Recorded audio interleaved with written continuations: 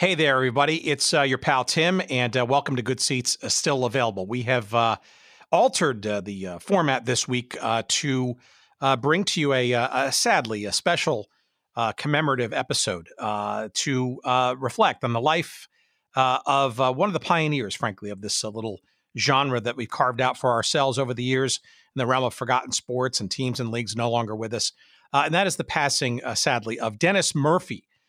Two-time former guest here on this show, and absolutely one of the very few folks in the pantheon of challenger leagues and innovators in the realm of professional sports.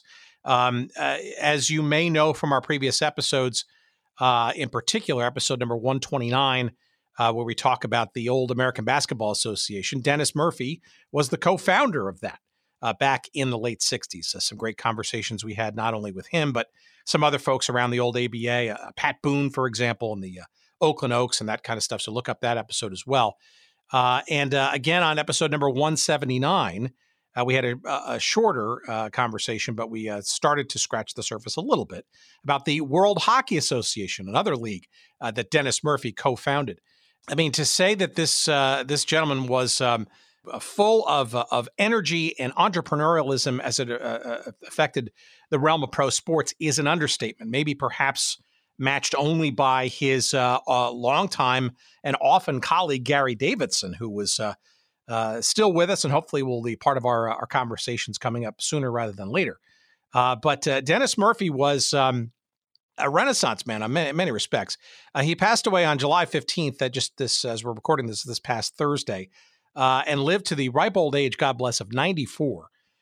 He moved to California after having been born in Shanghai, China, having served at the U.S. Army in World War II. Went to USC, majored in economics. We know that he was very much a diehard USC Trojans sports fan, very well involved with the Alumni Association and all that kind of stuff. But he's an innovator and entrepreneur that he's probably most best known for in his professional sports endeavors. As mentioned, he co-founded the American Basketball Association back in 1967. He co-founded with Gary Davidson and some others the World Hockey Association in 1972. He co-founded, as we've hinted at in previous conversations, and hopefully with a few others to come, the World Team Tennis Group with Billie Jean King and her then husband at the time in 1974, World Team Tennis. And also co-founded Roller Hockey International. 1993, a couple of decades after his excursions in the 70s. Our great conversation with Richard Neil Graham went into great depth around that, and hopefully a conversation to come with Jeannie Buss, who most know before sort of ascending the mantle of NBA world champion, and her family exploits kind of got her start. It cut her teeth, if you will, with the team in Los Angeles at the time with Roller Hockey International, arguably sort of an unsung, if you will, co-founder, or at least foundational participant in that league in the 1990s. Regardless, it's safe to say that Dennis Murphy is one of the most notable entrepreneurs and challengers, if you will, in modern day professional sports. You could make the argument, perhaps with alongside Gary Davidson, Dennis Murphy is responsible for many innovations, both large and small, that live on, that exist today in professional sports that, frankly, without his tinkering, his chutzpah, his ability to sell franchises and the big, bold ideas about what could be done in various pro sports that ultimately spun out of his head, the world is a lesser place now missing the great Dennis Murphy. So without any further ado, we offer to you a look back to what we're going to do is condense two versions of previous conversations that we had with Dennis. Our episode number 129 about mostly about the American Basketball Association from 2019, and our episode number 179, our smaller but concentrated conversation around the World Hockey Association. Please enjoy these previous conversations with the late, great, and already missed Dennis Murphy, and please enjoy, and thanks for listening, and we'll see you soon. glorified street ball. The red, white, and blue ball was viewed as a joke. The three-point shot was viewed as a gimmick. We were free and wild, and the times were free and wild. We was entertaining. I mean, that was my style of play, playground ball. It's just a good feeling. You just open up and let your creative juices flow.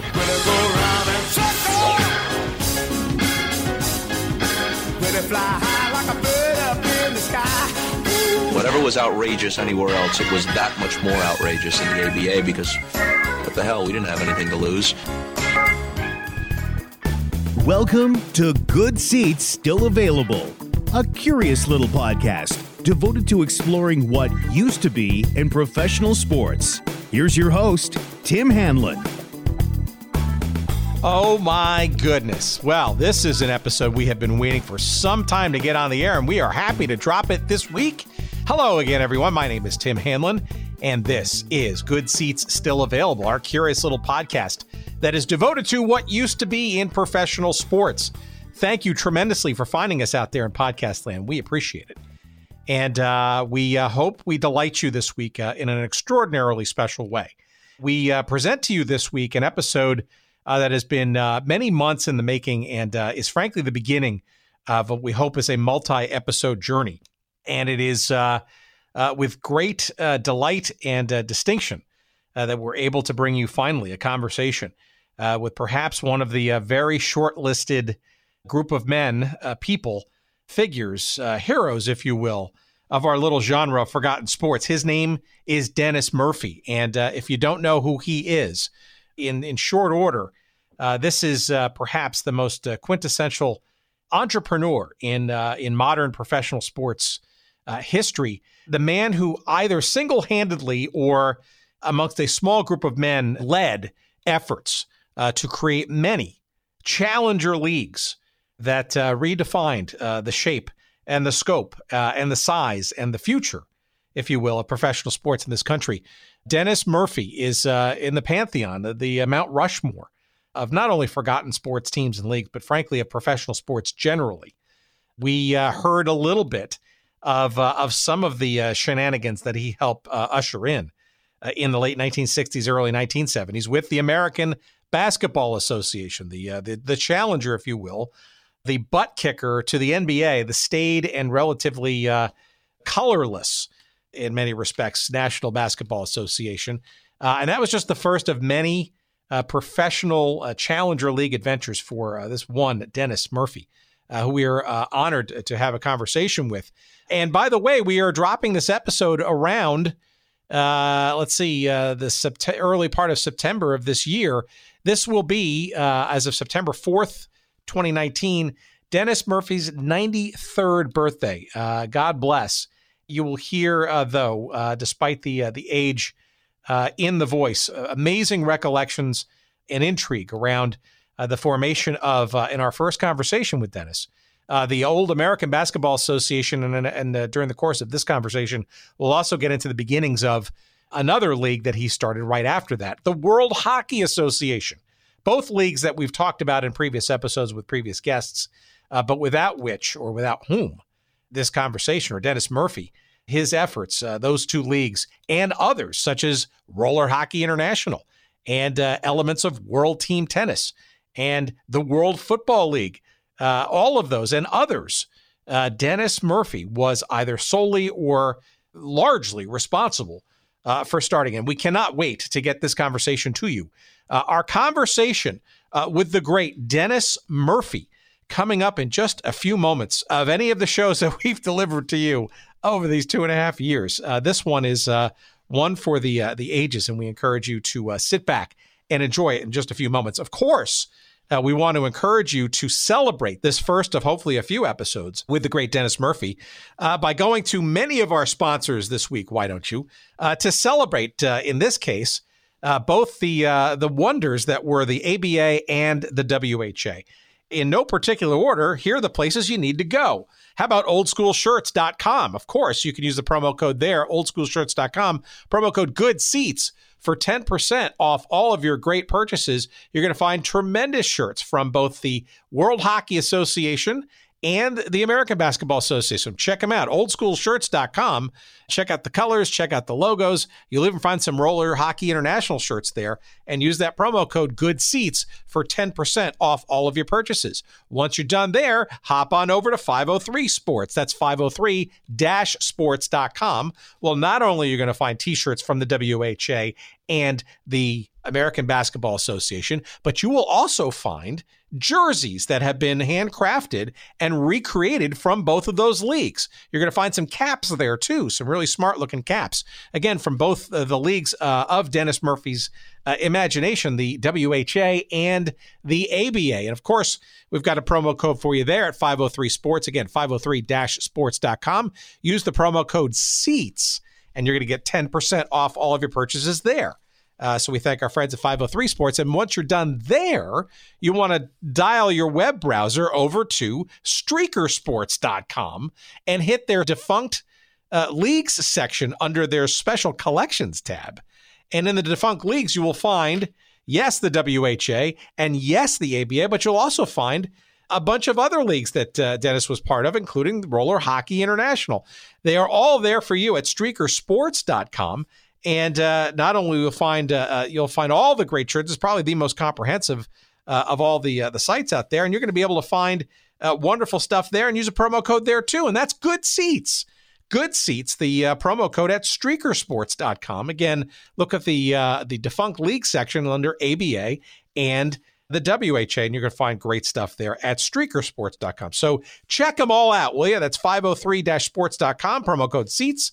oldschoolshirts.com, promo code GOODSEATS, and streakersports.com, promo code GOODSEATS. Pick one, pick them all. They're all there for you. The American Basketball Association, the World Hockey Association, two of the many leagues that our guest this week, Dennis Murphy, had a distinct hand in founding. And here is our conversation with the great Dennis Murphy as we regale in all kinds of memories about both of those leagues and then some. Please sit back and enjoy.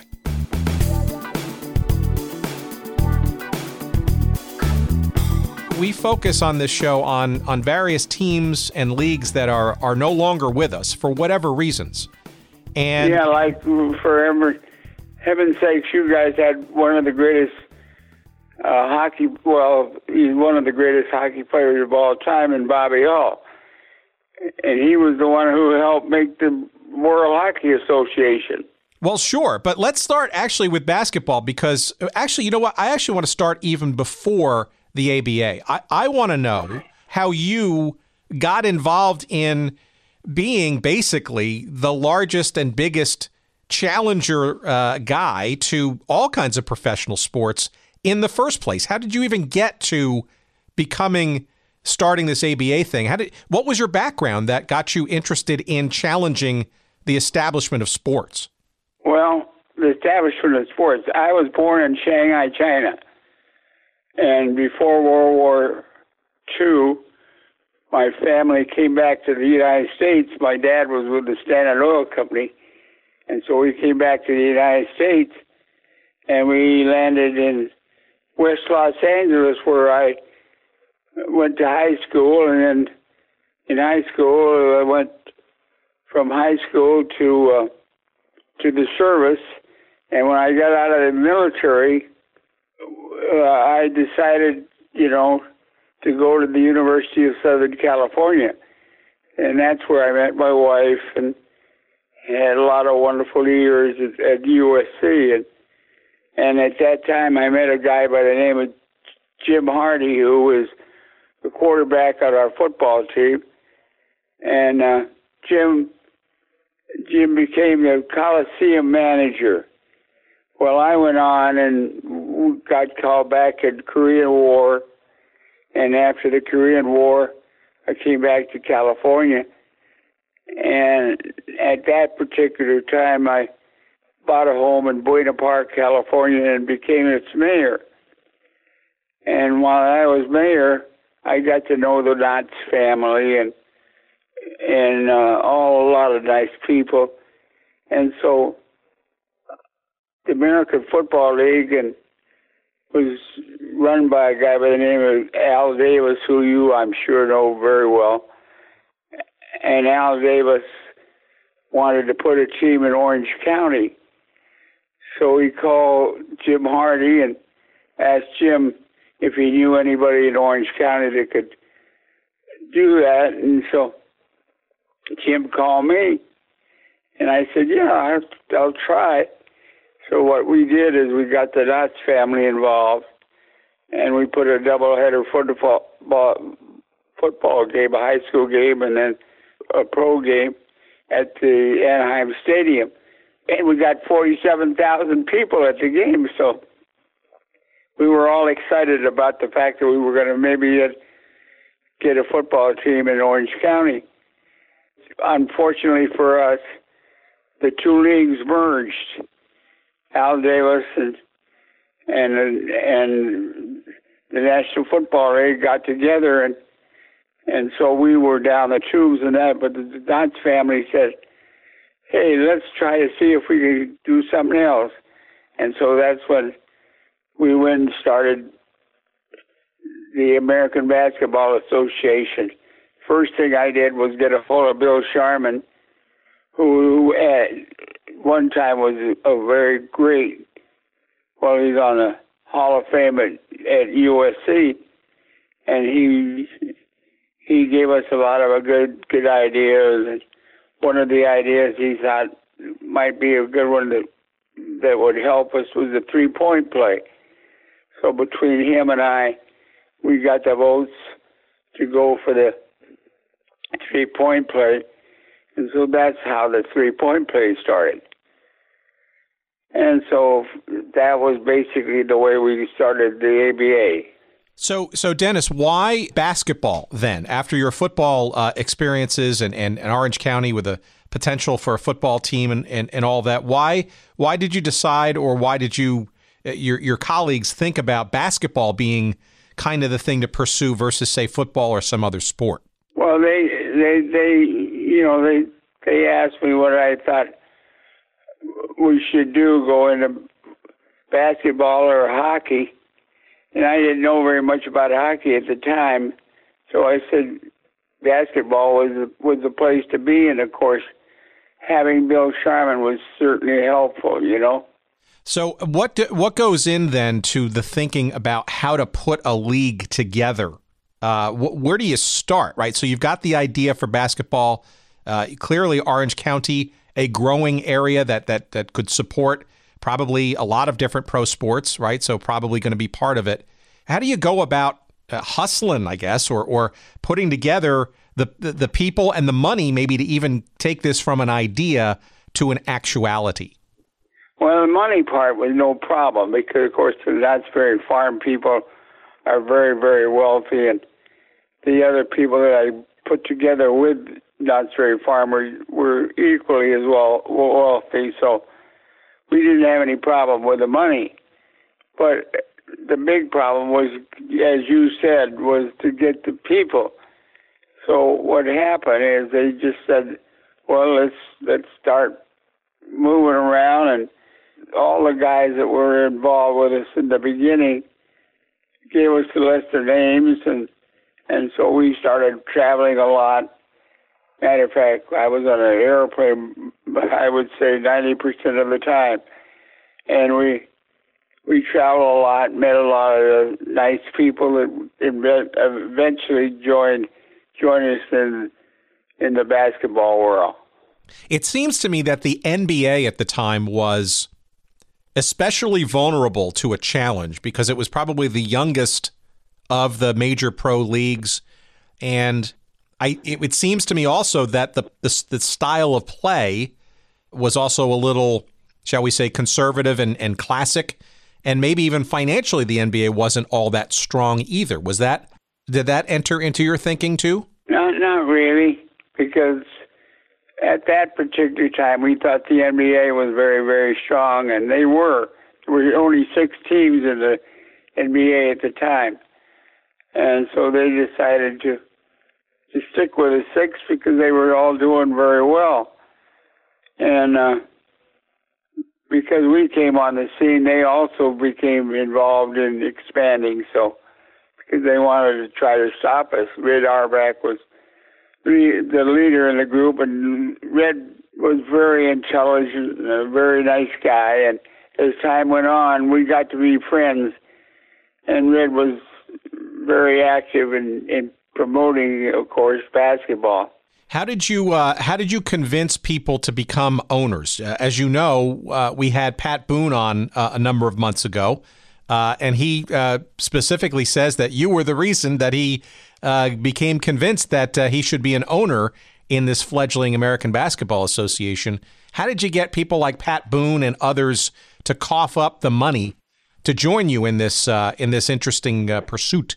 Well, I just told them that I thought it was time for basketball to expand from the 6 teams the NBA had, and I thought that this was the time to do it. And so they joined me, and we moved ahead, and I was so lucky to have such great owners like Pat Boone. And it was just one of those things that just developed, you know. Pat was involved with us, and he owned the Oakland team in our league, and he was just a very, very, very nice person, and he played a lot of basketball himself over his high school and college time, and I got to know him very, very well, and Pat is one of the nicest people you'd ever meet in this world. How did you go about, besides the money and the owners, getting the players? And George Mikan, at that matter, right? George Mikan was your first commissioner, correct? That is absolutely correct. Well, my next-door neighbor, you know, it's funny how things work out in life. My next-door neighbor was a friend of George Mikan, and he suggested George Mikan. And so he called George, and George at that time was through his basketball, you know, days, and as far as players concerned. So when I went back to see him, we got along just terrifically, and George was a wonderful guy and had a lot of interest, of course, in basketball because he was at that time Mr. Basketball. So he got involved, and we went from there.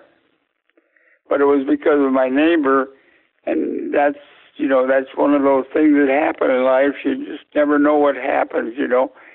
And it just so happened that he was one of my neighbors, and he knew George. So it was one of those things that happen that makes this world go around, I guess.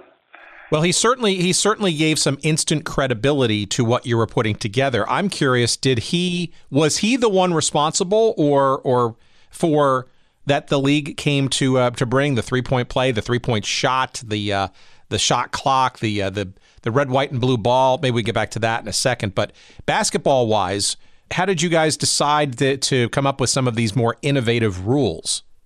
Well, I had two very good partners, and Gary Davidson and Don Reagan, and they were both UCLA guys, and we used to have a lot of fun between UCLA and SC, and they became my partners. They were both lawyers, young lawyers from UCLA of all places. We had a lot of fun on that, but they and us and myself and were basically we came up with the rules and all that stuff together with Bill Sharman. George actually just took over the administrative part of the league and did a wonderful, wonderful job. When you finally took the court, when did you kind of know that you had something here? The cities, for example. Like, how did you go about choosing the cities? When I was doing my traveling, I used to go the first place I'd go to in any city that I didn't know anything about. I'd go see the Chamber of Commerce and talk to the guys who ran the Chamber of Commerce, and that's basically the way I met some of the people that I did, and from that was the way we got the thing started. How much were you asking for a franchise to get things going? Do you remember how much was the cost of entry? You know what? That's $25,000. But $25,000 was a lot of money at that time. But can you imagine $25,000 when they're getting billions for the teams today? It's amazing. But so was that relatively easy? I mean, sure, $25,000 was certainly a sum then, but was it relatively easy to get people to do that? I suspect it wasn't all that hard, or was it? Because this was such a brand. Well, every city that I would go to, I talked to the Chamber of Commerce guys, and they would give me the guys who they thought, not who I thought, but who they thought would be involved with and be happy to be involved with a sports team for their city. So that's basically the way it worked out. And the three of us, Gary and Don and myself, we Gary was the front guy, Don was the lawyer, and I was the organizer. So basically, I did a lot of traveling at that time. Matter of fact, I didn't see my wife for about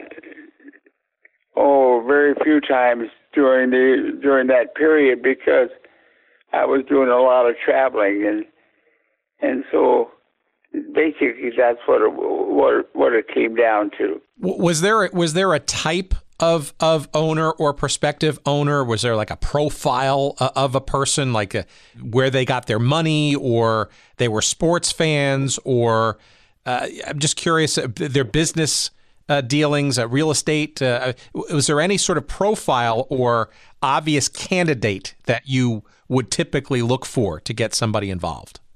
No, basically, I let the Chamber of Commerce guys give me the questions that you asked, like who's interested in sports and who had the money to support a team and all that stuff.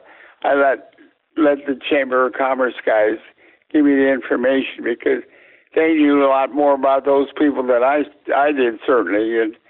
And on the whole, they did a pretty darn good job.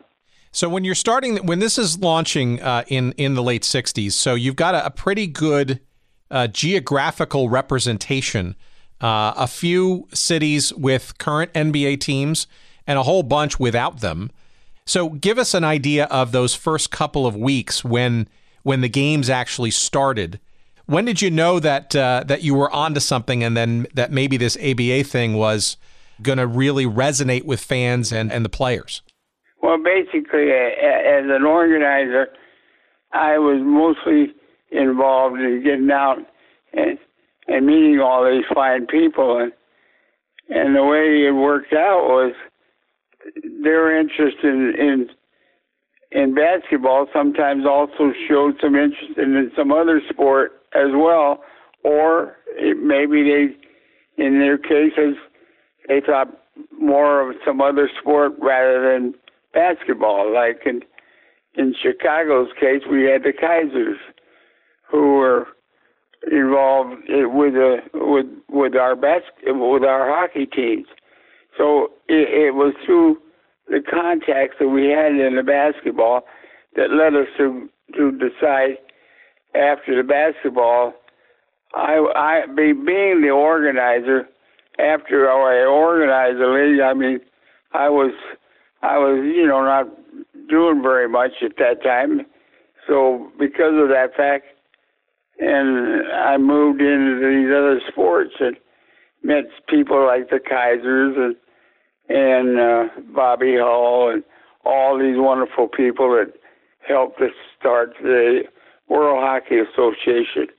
Okay, I want to get to the WHA in a minute, but let me just ask you a couple more quickies on the ABA, if you don't mind. Oh, go ahead. So tell me how you and your colleagues got the players to play, right? Because obviously without quality product on the court, you're not going to go very far, right? At that time, the NBA had only 6 teams when we first started, and they were paying the guys very, very small, limited dollars.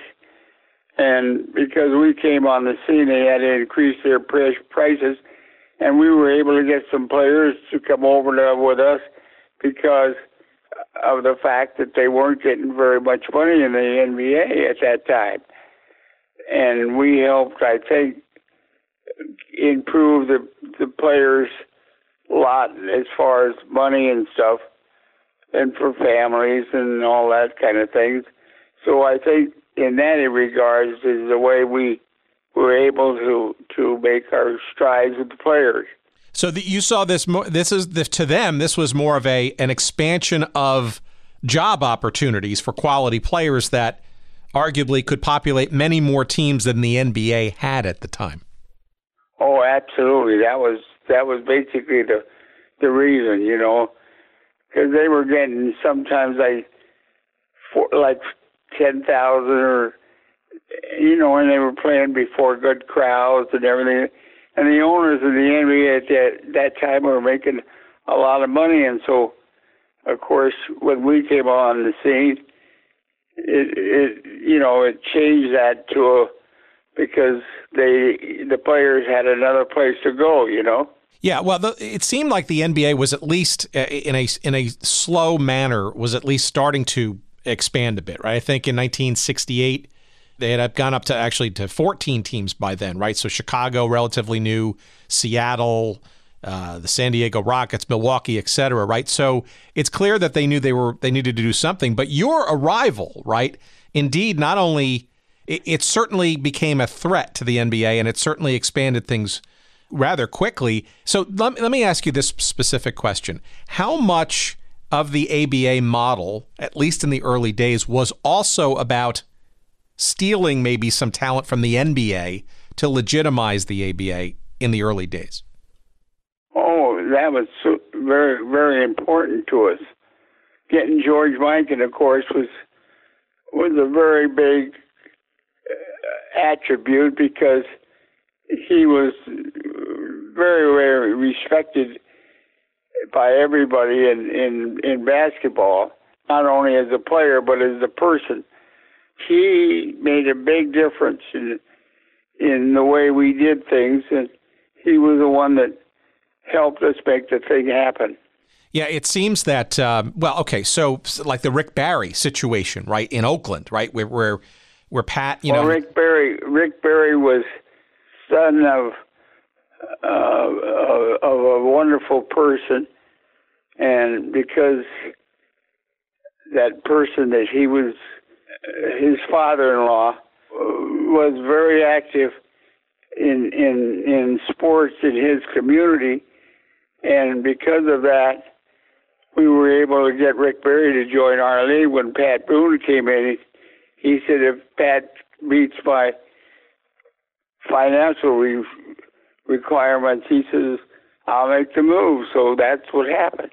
Yeah, and it's clear. I mean, having him, but being prevented to play him until the second season, right? That obviously, but the fact that he was in process at least and then ultimately jumped, I mean, I think people like Barry and a handful of others, right, really, almost gave the league overnight credibility, even though not all the teams would benefit, right?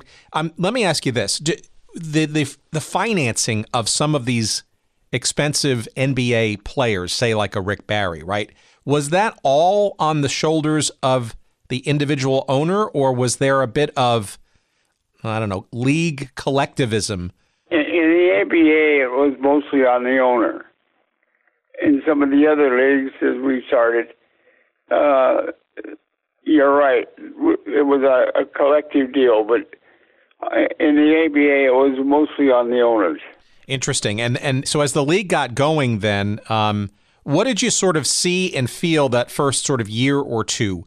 Clearly, there was some real breakthrough and some real interest and fan interest, but clearly there was also some shaky situations too, right? Not so stable, imbalance, that kind of stuff. What was your takeaway? Well, because we did the thing in a short time, and because we did it in some cases,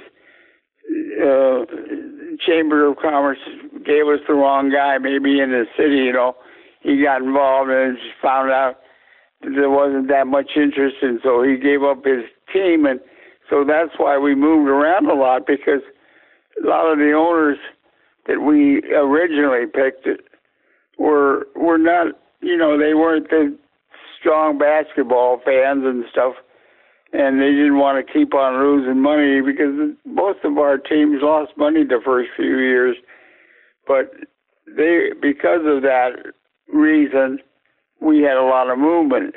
A lot of teams moved from one city to another, and that was a point of contention. But we were able, and thank goodness we did.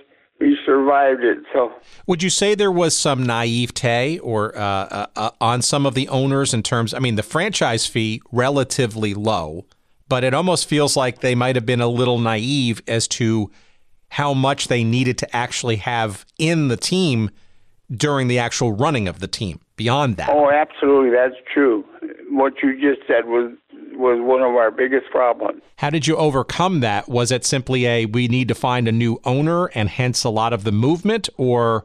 Well, we just had the usual stuff that happens in all kinds of businesses. Some make it and some don't, and that's exactly what happened in basketball.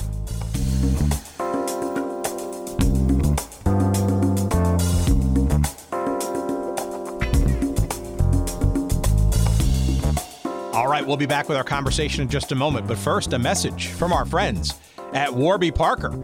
I must tell you, friends, I cannot stand the process of getting eyeglasses. It's something that I've luckily avoided for most of my adult life, but it's unavoidable now. And the process of going into a store, meeting an optician, trying on frames, not knowing what the hell I'm doing, and having no fashion sense whatsoever, all of the whole process, completely intimidating. And that's why I was attracted to Warby Parker in the first place. And you can do what I did and avoid the hassles and the embarrassment and just the sheer frustration of the process by trying on the frames at home. All you got to do is go to warbyparker.com/goodseats and order your free home try-on package. What do you get? You get 5 pairs of glasses, I think is the appropriate English way to say that. And you get to try them on for 5 days for free with no obligation. And you try them on for your friends, your family, your loved ones, whomever, and see if they like what you think you might like. Obviously, you can see what kind of frames you like by going online first, by answering a few questions and choosing some of the frames you think you might enjoy the most. They come to you in a prepaid and return shipping situation there. You try them on, and I will tell you, it worked well for me. I tried on 5 pair at home with my wife and 2 daughters. The 4 first ones I tried on, they could not stand. I thought the first 2 or 3 actually looked pretty darn good, but they said no, and they win. That 5th pair, however, oh boy, seems like I hit the jackpot.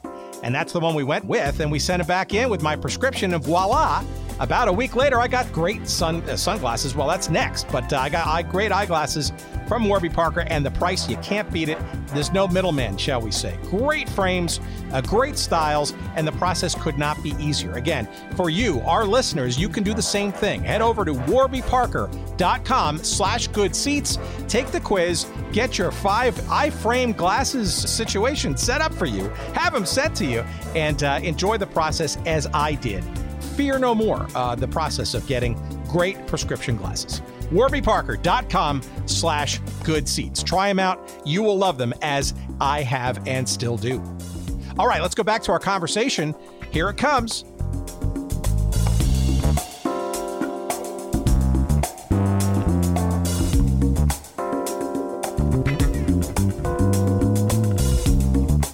How did you go about the arenas, and how did your ownership go after the arenas? Because I got to think that some of these buildings were a little leery or a little worried about what this was going to be, or maybe whether it was going to survive at all. Was the arena thing a problem and or relatively easy? Well, no, they most of the arenas made us put up a strong bond or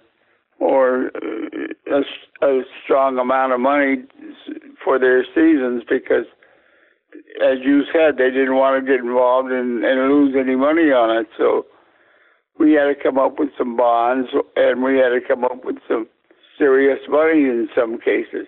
And how about media and television? I mean, obviously not as important or as obvious as today, right? But The league really never had anything of a national television contract, or was media and broadcast rights and advertising, was that kind of... That was tough. It was tough. And there was a lot of questions in new cities and stuff about whether, it could succeed or not. But basically, we were lucky, and because the NBA did not expand when they should have, before we were involved, they were happy to have a sports team in their community. So in many cases, they were very helpful to us, All right, but let me ask you that. Maybe there's one last question about the ABA. Can we talk about the ball, the actual red, white, and blue ball? Do you have is there any story behind its origin? And I think it's also a business concept too, right? This ball. Well, that was an idea that the Harlem Globetrotters started a long time ago. One of our owners was Jerry Saperstein, and the Harlem Globetrotters used the red, white, and blue ball, and so when we started our league, we decided we'd just continue doing that, and that's why we got started on that. But unfortunately, our legal department, and I kid Don Reagan a lot about this, did not patent the darn ball, and one of the companies grabbed the thing and went with it and made a lot of money on us. But Don, because he was a UCLA man, they were a little shaky at times, So it's the fact that he went to UCLA instead of USC that was the cause of the revenues not coming from the ABA ball, huh? No. You're giving me a business now. I don't want to get involved in that one. No, it was just one of those things that happened. And they had so much to do that they didn't cover the area of the pattern, deciding and making sure that nobody would use the ball at that time on a professional level. And unfortunately, we just made a mistake. That's all. Well, do you remember how the idea of a red, white, and blue ball came about in the first place? Do you remember whose idea it was? Well, yeah, it was Bill Sherman who came up with the idea. Was the idea to use that as a patentable and or revenue stream, or was it just an idea, just as a promotional one, to be different than the NBA? We wanted it to be different than the NBA. That was the basic reason. And we thought the red, white, and blue ball would attract a lot of people, and especially the women, All right, last question about the ABA. So give us a sense of how you felt about it after the first year or two. As you went around the league, you saw the excitement, you saw the maybe unevenness. Did you think that you had captured some lightning in a bottle here? Do you think it was successful, and or what were you worried about? Well, we were at that particular time when I left the ABA, I just felt that we had good leadership in Don Reagan and Gary Davidson and George Mikan, and I felt the league was in pretty good shape administrative-wise, and our owners were very much involved. So we had a good group of people, and from there it went on and until the merger came about, All right, here's my last question about the ABA. When you started this and helped put it together and get people involved and going, did you ever envision that the ABA would last long enough and be successful enough to achieve a very significant and very valuable merger years later, or did you have did you not really have any idea? Was that to be honest with you, I didn't have any idea. And did any of the owners sort of see that as, because clearly as we talk about various leagues and stuff, that some owners sort of recognize or feel that by starting something in a challenger league, their ultimate goal financially is to get, a franchise in the established league. Would you say that any of the owners kind of had that idea in concept, or was it really well, let's just challenge and do basketball better? I think it was a combination of the two. I think some people went one way and some people went another way. depending on their financial structure. And in hockey, for instance, we started that in team tennis. We got Bob Kraft, for instance, interested. Looking Bob, now he owns the New England Whalers, and I mean, when you hear that Los Angeles owner got $2 billion for his team, you think, wow, what is Bob Kraft's team worth? And you've got to think of the fact that it was worth $5 million. It was like he took a chance and he made it. That's all. And some people, like in business, some make it, some don't, and some just hold on even, And that's basically the same way it was with the ABA. All right. Well, I want to segue into the WHA in a second, but that's a good point. I want to bring that up. So, because you're probably one of the patron saints, right, of challenger leagues and all the leagues, and we're going to get to hopefully a bunch more of your exploits, right? But do you ever feel, I don't know, wistful, or do you ever sort of get a negative sort of feeling about sort of a lot of the things that you helped birth, right, indeed wound up becoming extremely successful and financially successful franchises and valuable things? Did you, how much did you get to participate in any of that? And or if not, do you ever relish some of not having some of that? To be honest with you, if I had Gary and I and Don had been smarter, what we would have done is what Jerry Saperstein suggested, and that is to take a piece of every team. And we never did. If we had done that, I mean, money would have never been a problem for any of us. But, you never know. And when we started all these leagues, you never know whether it catches on or doesn't catch on. Just like in business, you don't know if a certain business will make it and certain businesses don't make it. And, it's just a gamble. And the owners that we had were men of foresight, and what they did is they took a chance, and some made it and some did not.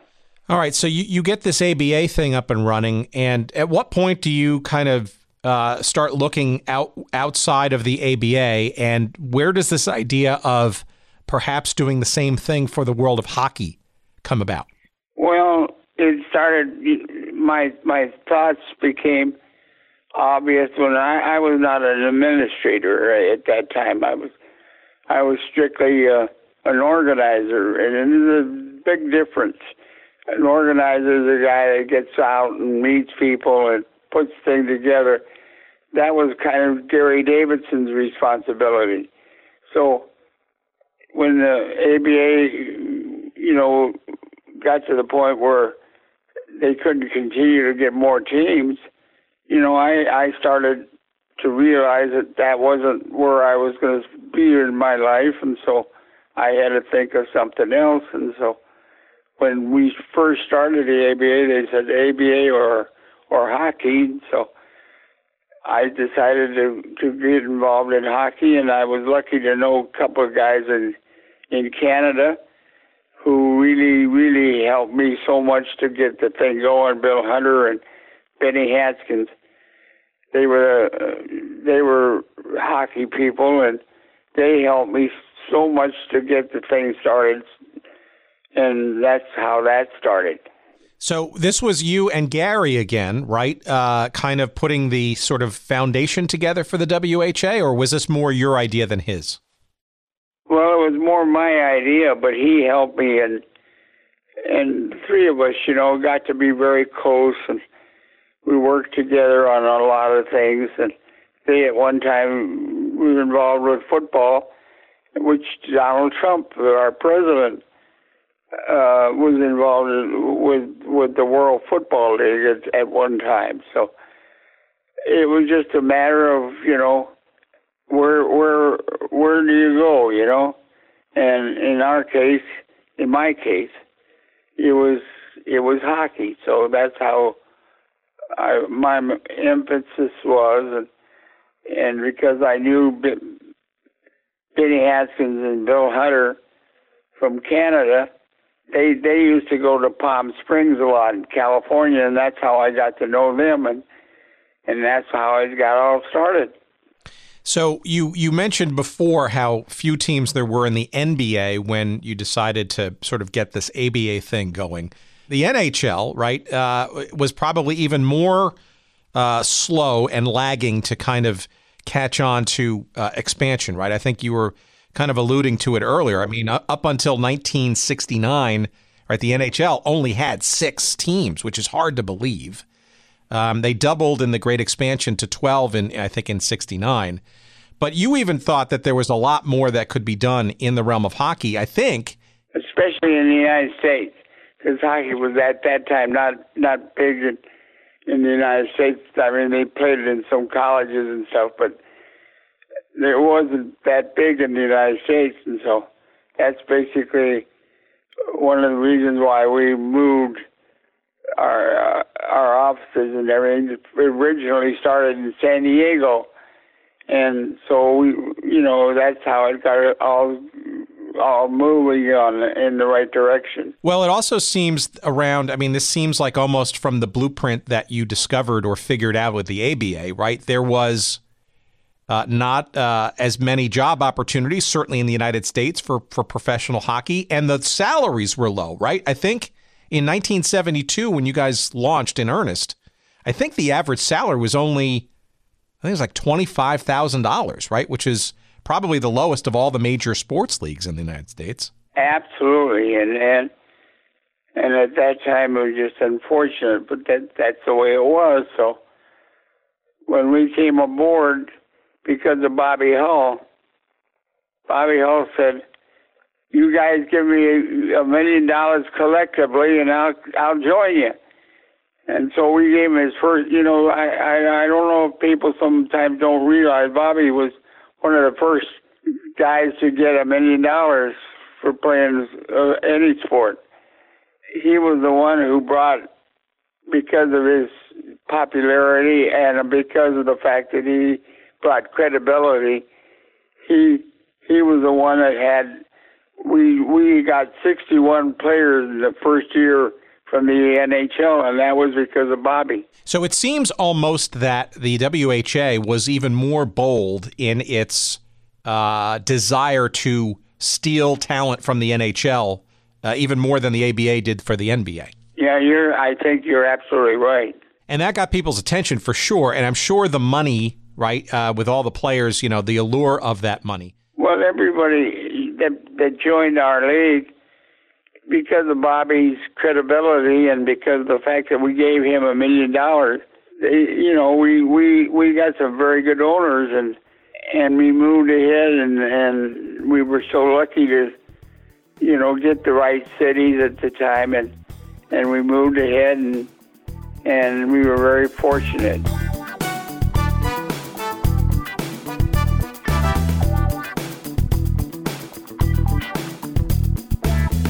All right, we're going to leave it right there as we kind of just got heating up there with the World Hockey Association. But as we alluded to earlier, Dennis Murphy not only founded the American Basketball Association as well as the World Hockey Association, but went on to also found World Team Tennis, part owner and founder of the World Football League, was also the founder of Roller Hockey International, and had his hand in a whole bunch of other pro sports exploits as well. We're going to hopefully get to some of those in a couple of future conversations with Dennis in the weeks and months ahead.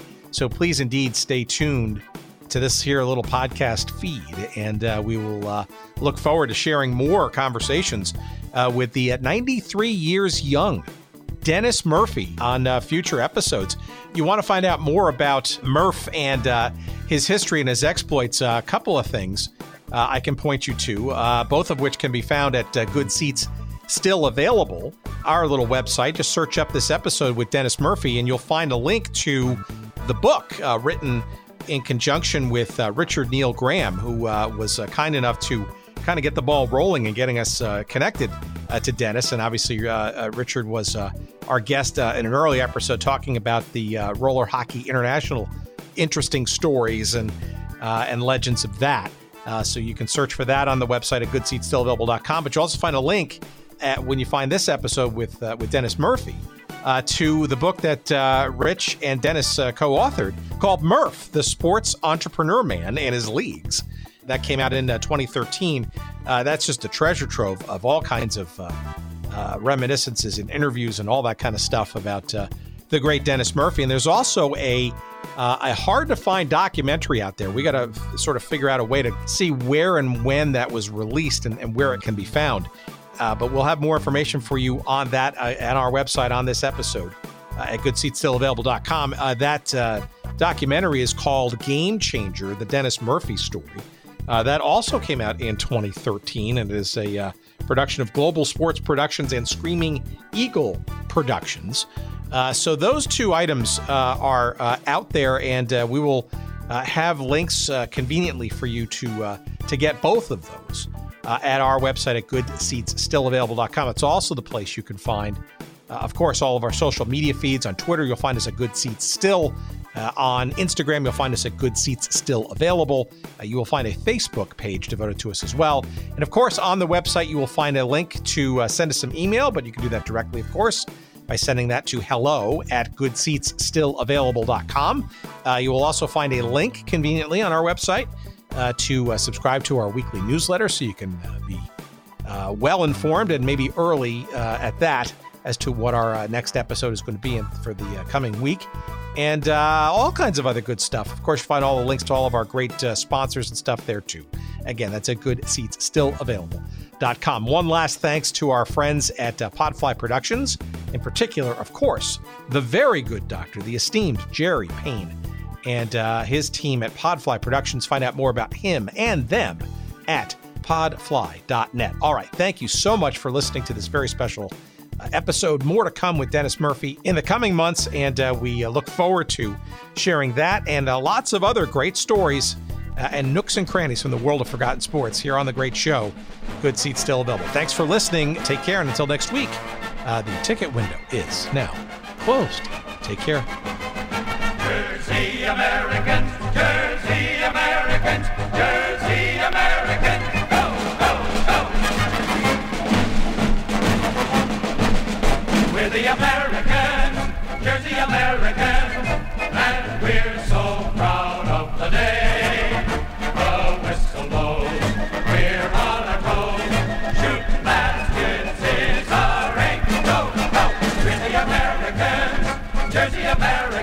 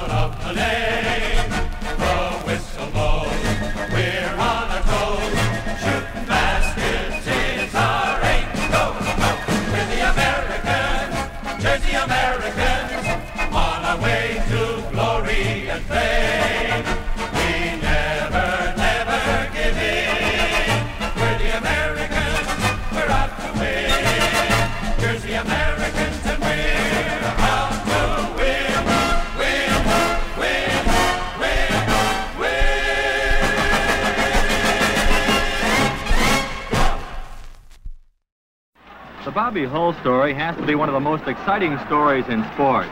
Hull is probably the most idolized player the game has ever known. After 15 record-filled years with the Chicago Blackhawks, Bobby Hull joined the World Hockey Association by signing a multi-million-dollar contract that made sports history. The WHA scored another first-year coup by signing network television contracts in both the United States and Canada, something that no other major sports league had ever done before. But according to Gary Davidson, the high point of the season was the new league's acceptance by the fans. What the fans saw, they liked. They came in increasing numbers, pouring through turnstiles from Boston to Los Angeles, Alberta to Quebec. Over 3 million of them in all, more than twice what the critics agreed would be a good first year's attendance.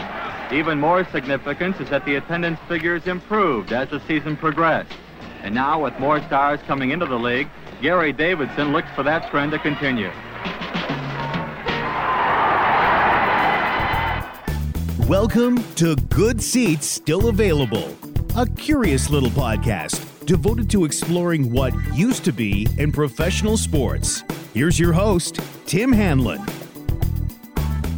Hey there, everybody. How are you? This is Tim Hanlon, as announced. And of course, this is Good Seats Still Available, the curious little podcast that is devoted to what used to be in professional sports. As the clip you just heard gives some indication, we're going to get back into the World Hockey Association, the WHA. We had a great response to our very recent conversation with Curtis Walker a couple weeks back, as we got into the original version of the Winnipeg Jets.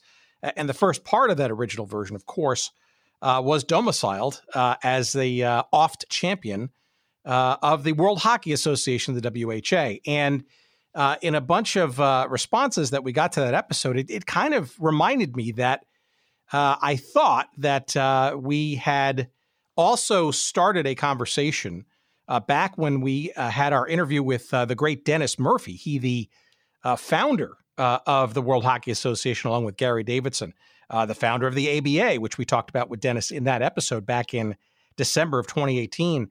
And obviously, Dennis went on to things like Roller Hockey International and a whole bunch of other things. But I digress. I thought for sure that we had perhaps done a little interview, and I think for whatever reasons we couldn't complete it. So I did some digging. And I guess we're going to sort of consider this a lost and found episode, because what was, I thought, lost is actually a good half hour and change of I guess, the beginnings of a part two conversation that we had with Dennis Murphy back again in December of 2018, about a year and a half ago. And frankly, is spurring me, hopefully, to get in touch with him again, if he's willing to not only complete this conversation, but get into sort of the latter part of his sports career with Roller Hockey International, et cetera. However, you're in for a treat with this little conversation, relatively brief as it may be. We tend to do hour-plus kind of episodes around here. But in here, you will hear a lot of first-person accounts of what was going on with this thing called the World Hockey Association, getting it started up, the beginning days, the initial impressions, a little what to worry about, what Dennis and his friends were not worried about.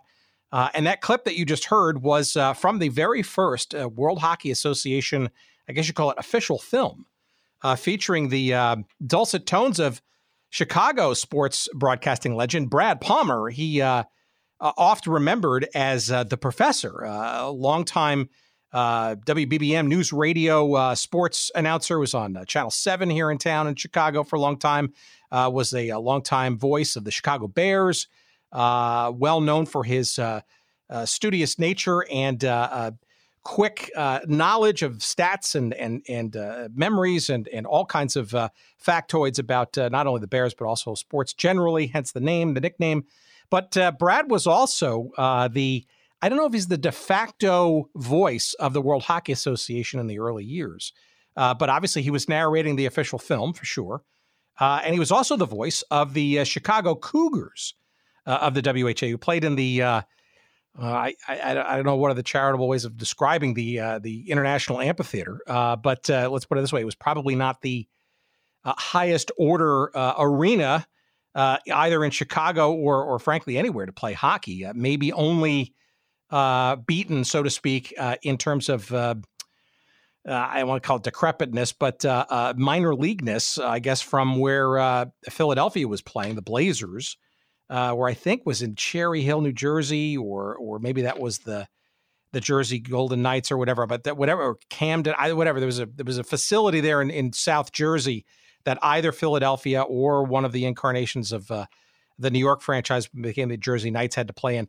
But I think the International Amphitheater was probably right up there in terms of being, let's put it this way, maybe not sort of a top tier feel. However, that doesn't stop us from going back into that of the World Hockey Association. And that clip, again, is a bit of an indication of some of the breakthrough that the 1972-73 initial season brought to professional hockey. It was mixing it up, and that's what we love to focus here on this show, are the challenger leagues and the teams that inhabited such. And there's probably no better example of that than the World Hockey Association, arguably quite successful in the end of the day with 4 franchises getting absorbed into the National Hockey League. Some call it a merger, some call it an absorption, some call it a capitulation. I don't know what you want to call it. People in Cincinnati and Houston are probably of a certain age who probably don't think necessarily that that merger / amalgamation, which the NHL sort of went on with, was necessarily fair to them. But however, that's also for another episode at another time. But as you may know, our episode with Dennis Murphy, episode number 129, you can certainly search that up if you want and maybe listen to that one in conjunction with this one. But we've done a lot of WHA conversations. Howard Baldwin, the former owner of the New England Whalers, a great guest. The late Tim Gasson, he the founder and the curator of the World Hockey Association Hall of Fame. Ed Willis, great conversation we had with him about a year and a half back. Dan Bouchard had some memories too. We talked about that with him and all kinds of other people and places around the WHA. John Sterling, of course, the New York Raiders, and his exploits. Lots to explore in retrospect with the World Hockey Association, but let's circle it back all the way to the beginning. Frankly, with the founder of such and many other leagues to boot. And this is our, if you will, our semi-part 2 conversation with Dennis Murphy, the founder of the World Hockey Association, coming up in just a moment's time. Thank you for sticking around. You're going to enjoy it. I almost guarantee. I absolutely guarantee that you will enjoy it. Before we get there, I want to say thank you to one of our great sponsors. And this week it's Streaker Sports, who can be found at streakersports.com, just like it sounds, streakersports.com. And of course, we want to call your attention amongst all the other sports stuff that they've got there, sports culture. They got all kinds of great defunct league stuff.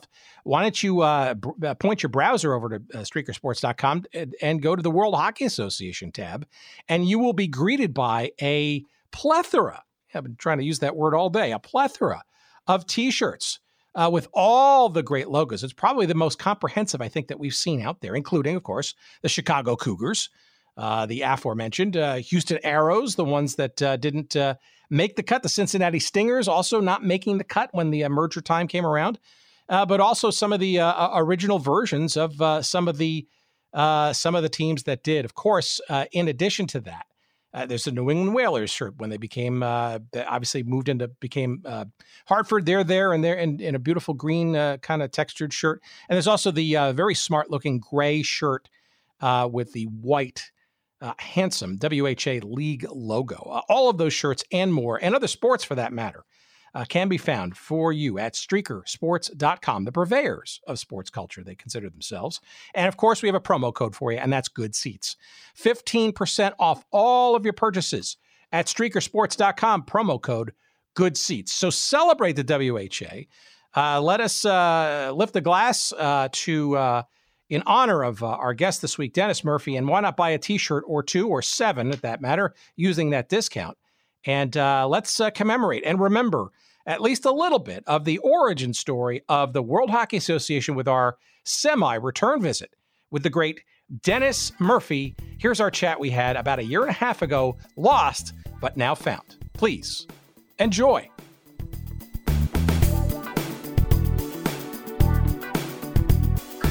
So when we last were discussing, we were kind of getting out of the ABA, and what I'd really love to be able to do is get a sense of how you moved or considered going from the ABA and getting that off the ground to an entirely new endeavor with pro hockey. What was going through your mind?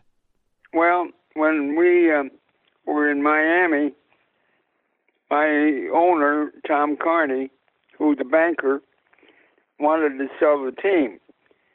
And So this is the Miami Floridians of the ABA. That is correct. Okay, got it. And he wanted to sell the team. So a guy from New York by the name of Ned Doyle bought the team from Tom. And so when he bought the team from Tom, he had his own people, of course. And so I decided, together with my family, to go back to California. So we're in California, and all of a sudden the thought came to me, well, we made basketball happen, so maybe we can do it in hockey, because I didn't know too much about hockey. So I had a good friend Russell Knott, who turned out to be a good friend. He suggested that, maybe we get a hold of one of his friends who lived in Canada. And so we did. And the guy was named Bill Hunter, Hunter, Bill Hunter. And Bill used to go to Palm Springs often. So that's where he met Russell Knott. So he said, oh, sure, let me talk to this guy Murphy. So Russell set up a meeting for me and Bill Hunter. And Hunter was very active in hockey in Canada, especially with the Edmonton team. So we got talking, and he had a couple other friends, one by the name of Ben Hatskin from Winnipeg, another one by Scotty Monroe from Calgary. So we invited him to come down to California. I got together with my partners, Gary and Don Reagan, and they said, yeah, let's have them come down to California. So they came to California, the three of them, and we took them to a hockey game, and they loved it, and we talked hockey, and Bill said, I think I'm interested in working with you guys. So he started working with us, and we got the thing going, and I started traveling again and meeting a lot of people in the United States and Canada. We got it going again, and that's how it all started. Yeah, so all of a sudden you're getting quite the reputation, I guess, with your now second league. But to back up for a second, you mentioned obviously Don Reagan, but two other people that, for our audience, just to clarify, one, the Gary is Gary Davidson, of course, your partner in crime on the ABA and other things to come. And the Jerry who is the Jerry? I think I know, but maybe you can tell our audience who this Jerry character is. Oh, did I say Jerry? I mean Russell Knott. Did I mention him? Oh, got it. Okay, I thought you were referring to Jerry Saperstein, who I guess was not part of this. No, Jerry Saperstein turned out, as you realize more and more as we go along, he turned out to be one of my very best friends. Matter of fact, we talk every week, so he's a very, very good friend of mine. And he's in Florida now. Yeah. So I guess we'll get into Jerry in later endeavors, but he was not part of the WHA part, right? No, he wasn't part of the WHA, although he was interested in becoming part. I just didn't have a spot for him at that time. Got it. Interesting. Okay, so let me ask you this then. So it seems to me that one of the major concepts around the idea of going after the NHL with a new hockey league was this reserve clause. Is that a correct assessment that you felt? That is the correct assessment, and Don Reagan did a wonderful, wonderful job in presenting it to the courts, and we won the battle with the National Hockey League. I mean, did you think that was solely that was the major reason why perhaps the WHA could be successful, because you knew, or in your group's estimation, That it was weak in that regard? People have asked me that, but the question that I always posed in my mind was there was only 6 teams in the National Hockey League. And, there was a lot of interest in hockey, so there was a lot of cities that wanted teams. So it wasn't that hard to put together. So that's an interesting point, right? The lack, if you will. This is circa late 1960s, right? I think a lot of people don't remember or understand that there were only 6 teams in the NHL up until the Great Expansion in '69, right? So why do you think, as you were putting all this together, why do you think the NHL was so, shall we say, behind in terms of understanding and expanding by that point? Their teams were making pretty good money, and they were very happy with their progress, and as it was, and so they pretty well confined that to themselves, in that area. The area of keeping it small and not expanding at that particular time. Were there any particular markets that your group immediately thought would be natural and perfect for? Well, Chicago was one of them. Even though the Blackhawks were there? Oh, yeah, the Blackhawks were very successful, but because of their success, we thought we'd be able to succeed. And we did because of one guy, and that guy was, of course, Bobby Hull.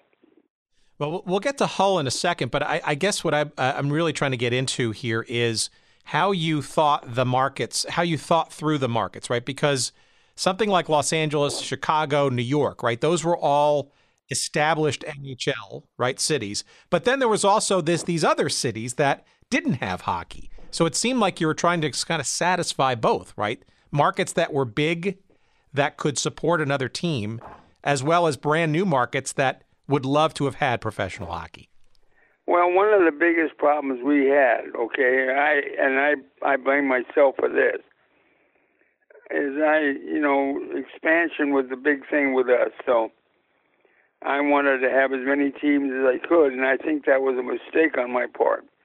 I should have, kept it to 12 or 24 or 16 or whatever, but not go to the tune that I was, trying to establish all over the country and all over the world.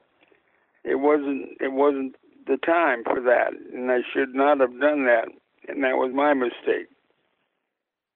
But it did seem to me that it was sort of predicated. It almost felt like for you to be considered legitimate and professional, that you needed teams that were sort of in the major markets that could perhaps support a competing team in a WHA, but also the markets that were just dying, frankly, for a hockey franchise altogether, like a Birmingham or a Quebec or a Houston. I think that's a pretty good point. My thought were, of course, to be honest, to expand as quickly as we can, and to be honest again, to make as much money as I could, So that, we were only charging at that time $25,000, which was a very small amount, but at that time it was a pretty good amount. So we were both greedy and secondly, not very smart.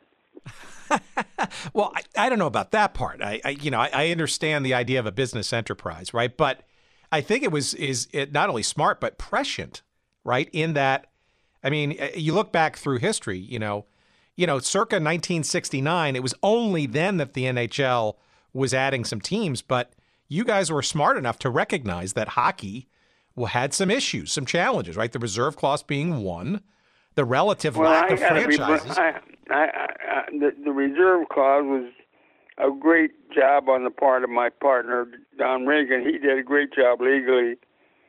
And because of that, we were able to make a breakthrough. And that, I think the National Hockey League thought they would win that case, and they made a mistake, just like we all do.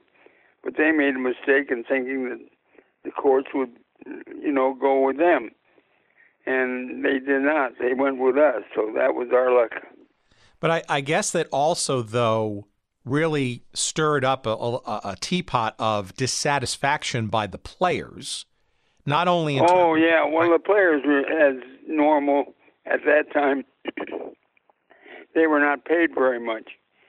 And, of course, with us coming into the scene, their salaries increased, immensely. So we were a dream to them, really, because we helped them get what they should have gotten in the first place. So let me talk about that then. So what is the thinking as you get ready to find these teams and franchises and owners about players? What is your strategy, right? Obviously, we can talk about the Bobby Hull thing, right, which was part of a bigger strategy. Was it to literally raid some big players, or was it to find a whole sort of host of other players that just didn't have the opportunity to play professionally and give them a working wage? What was the strategy for players? I think it was both thoughts. Of course, we were very fortunate to get, as I said many times before, Bobby Hull. Bobby brought credibility to his league, and he said to Don and myself and Gary, he said, if you guys come up with $1 million up front and the check doesn't bounce, we'll be very, very happy to join you guys. And not only did he join us, he brought 61 players with him from the National Hockey League, because their salaries were much less than ours at that particular time.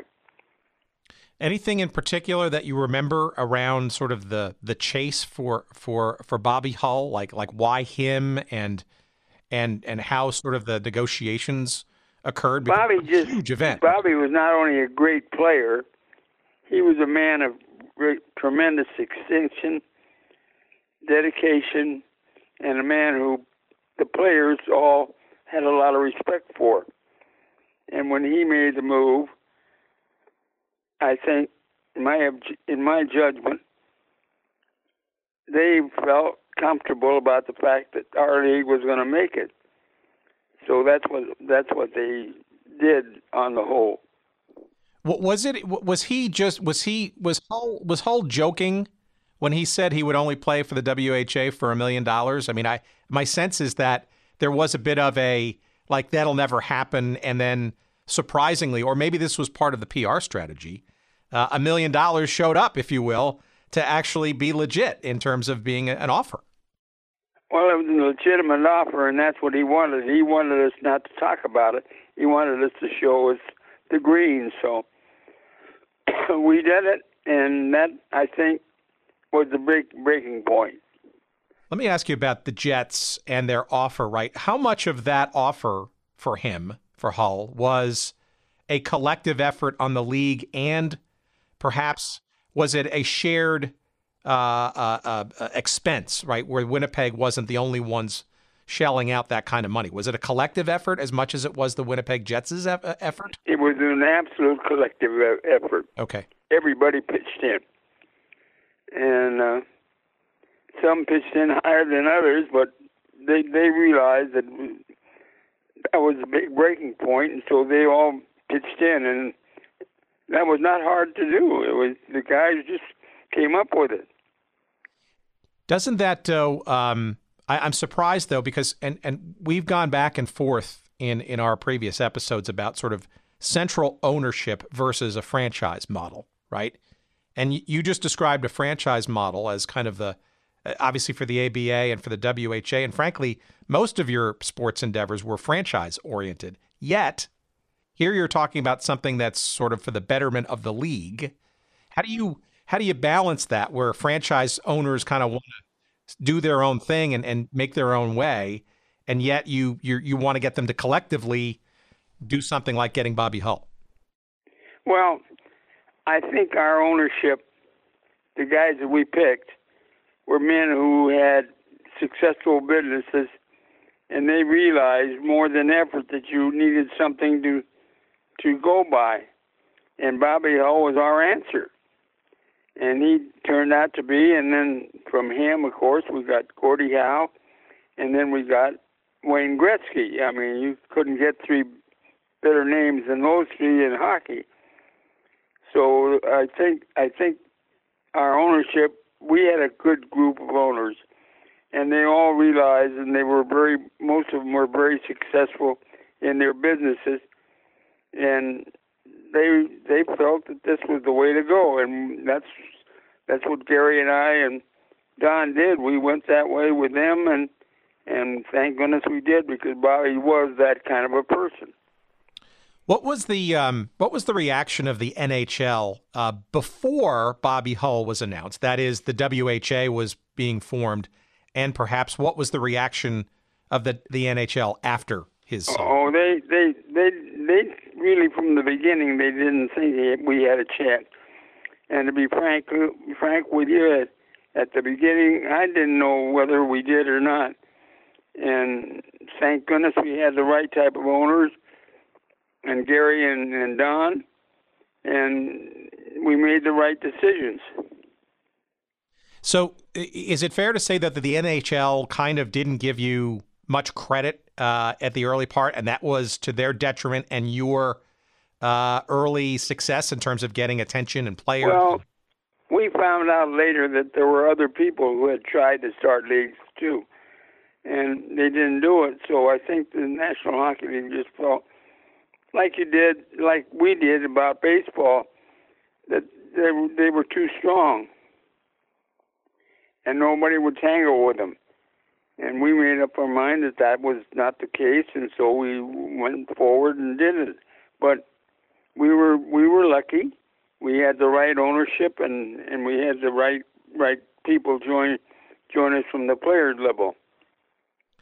Anything you remember from the early years, the early days of actual getting up and running and playing? The stadiums, right? Seems like there were some interesting challenges there, and the play, right, which was high quality, relatively high quality, surprising, but it wasn't smooth, was it? These early months and years. Well, we made a lot of mistakes. We picked some people that we should not have picked. And unfortunately, those people caused us some problems, because a lot of people thought, here they go again. They're starting the league and they're going to fall on their face. But after a few years, it was discussed that the best thing to do is to merge, and we made the right decision there, too. We were just lucky we made the right decisions. I mean, we make decisions on the basis of whether you can make things happen or not, and we were lucky we were able to do it. Any teams or markets or owners that you thought did or were really, really good and strong, and any others that you thought were surprisingly not so good? I mean, there's a ton of examples, right? Especially on the latter, right? I think about New York, right? The New York Rangers, right? When you start off a league, you never know, and so we never knew that either way. We didn't know whether the guys were giving us a bunch of baloney, or with their statements and all that stuff, or they were right. We were lucky. We picked more winners than losers. That's all. At what point did the idea of a merger sort of come into play in your ownership conversations? Right. I mean, we that was I really think some of the guys had that as their goal, and that's what happened. We did merge with both leagues, and the 4 teams in the ABA, and all together 6 in the NBA NHL. So we were just, Tim, just like everything else in life, take a chance, and some you win, some you lose, and we were lucky we won. Let me ask you this question too about that merger. So at what point, right, did the NHL actually come to a conversation with you, right? Because after having ignored you or not sort of given you the time of day in the early going, was this the NHL all of a sudden? I really think, and I want to give credit, I really think it was Red Auerbach. Red was so much against us at the beginning, But when he saw that we were serious and we were doing so well, he was, I think, the leading source of the National Hockey League that pushed for a merger. Red turned out to be a real good guy, and I really respected him tremendously. When did you know that the WHA sort of had made it? I mean, you clearly had gotten some attention, with the Russians coming to play, the players, you were getting a lot of attention in markets that didn't have NHL. When did you kind of think you had really made some impact on hockey? It wasn't early on, was it? We knew we had good teams, and we knew that if we played the National Hockey League, we'd give them a good battle, and that turned out to be correct. The Edmonton Oilers won 4 out of 5 Stanley Cups after they joined the NHL on the merger. And some of the guys wanted a merger, and some of the guys did not in our group. And the National Hockey League and us agreed that 5 of our teams would go over with them, and that's what happened. Do you remember anything about which teams, like how the selection of the teams that were going to be merged occurred? Because I'm sure there were a few hurt feelings by some that were taken, like Cincinnati. Of course, Edmonton, Winnipeg, Calgary, Quebec City were teams that were natural. They wanted to go into the National Hockey League. It was something that was always in their mind, and we were the source, and so that was what made it happen as far as the merger is concerned. The Canadians especially, they pushed real hard for it, and they were right, and thank goodness they were, because Edmonton, Winnipeg, and all the other teams that did very well with the National Hockey League. As did Hartford, right, which was the only one from the United States that sort of made it. I guess my question is, my understanding is, man, maybe you remember the specifics, maybe you don't, that there were, from what I understand, 2 other teams that were kind of in the mix that kind of got shut out, that being Birmingham and Cincinnati. Anything? Yeah, they wanted teams badly, and they had the financial backing, but the National Hockey League, they were in control, really, basically, of the merger, because we were asking them to go in with them. If it had been the other way, maybe we would have been the same way, but that's what happened. We went in with them. Okay, what about the legacy of the WHA? There were a bunch of rules, new rule changes, and obviously some quality players too. Is there anything that stands out in your mind as the WHA sort of flavor of hockey being different than the NHL and its legacy? Like overtime, I think, was a WHA. That was our idea, right? Oh yeah, we had good rules. They had good rules, and we just combined the two and went from there. But basically, to be honest with you, I had very little to do with after they got together on the merger. So I didn't spend a lot of time in that area, because at that particular time I was also working with team tennis, so I was pretty busy, and so I didn't spend the time on the merger. But the guys who did a good job, I thought, and I hope they're doing a good job today, and I think they are. So let's just hope that things keep going well for everybody in hockey.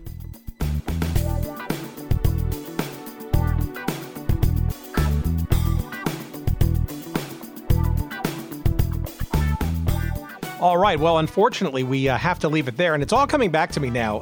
This is a year and a half ago, so shoot me for forgetting. But I believe we had set up, or at least I had thought we had set up the time to go deep into the WHA, like we did with our earlier episode with the American Basketball Association. But I think Dennis had gotten the time wrong, and he had some other appointment to go to, and he profusely apologized at the end of this clip. I saved you from that. I just foolishly have not followed up since, because I just kept going on with other episodes and whatnot, and we had a great response to the ABA episode.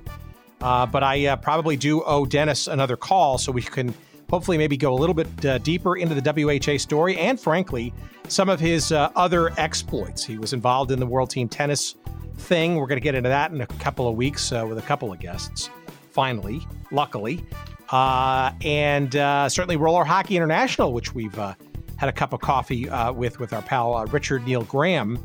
And we have another episode probably featuring a very special guest going to be related to that as well. So, Dennis, if you're listening, we will probably try to give you a buzz sometime in the weeks ahead, and maybe we can sort of complete the circle of all of your Challenger League goodness that we bow reverentially in your general direction in thanks to sports fans or from sports fans all over the place.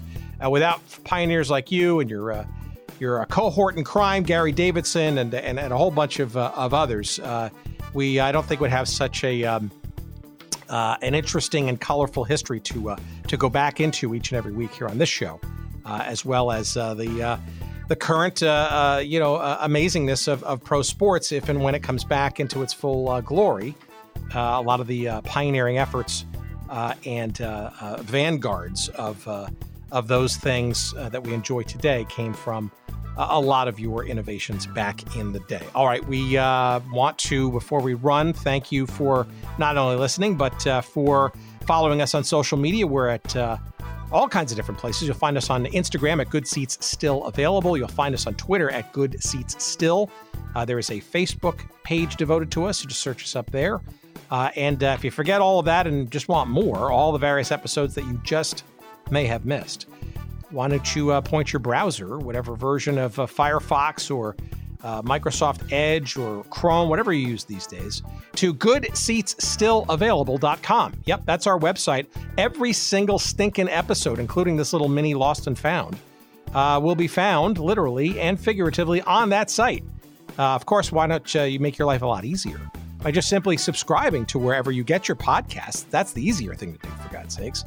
But either way, please continue to come and enjoy our little drizzle of content that we throw out each and every week to you in our silly little genre of forgotten sports. We appreciate your passion, your interest, your proverbial cards and letters. You want to send us some email, go ahead. We're at hello@goodseatsstillavailable.com. And, yeah, don't forget, on the website, just if you search for it, I need to call it out a little bit more easily, but there is a little link in there, if you just search around for it, to get onto our weekly email newsletter. Just give us your name and your email address, and we will not share it with anybody. No spam, we promise, but we will send you each and every week a little head start to what will be the topic du, I don't know, it's whatever the French word is for week, because we do it every week, and we'd like to send a little early advance notice to our friends to be in the know. Just sign up for that email newsletter on the website. One last bit of news, let's say, not news, but thanks, kudos, if you will, to our pal Jerry Payne down in Metro Atlanta, who is safely distancing from all that might ill him and his colleagues down there. He's doing all the right things, and including, of course, putting all of our editing pieces together for this episode and all of our episodes to date. And we appreciate his efforts, as always. It's Jerry Payne, Audio Excellence. And this week, once again, he has risen to the call. We appreciate him. We appreciate you. And I thank you tremendously for listening. And let's leave you again with, we always look for an excuse for, great theme songs and great audio. And although we've played it before, why the hell won't we play it again? Because it's probably the best and maybe the only that I know of. If you know of any others, please let me know. The theme song, the best theme song, maybe the only theme song of the WHA's motley crew of teams, and that, of course, being the New England and then Hartford Whalers. Here it is. It's the song you know, you love, you can't live without it. It's the Brass Bonanza. Here it comes. Take care, everybody. See you next week.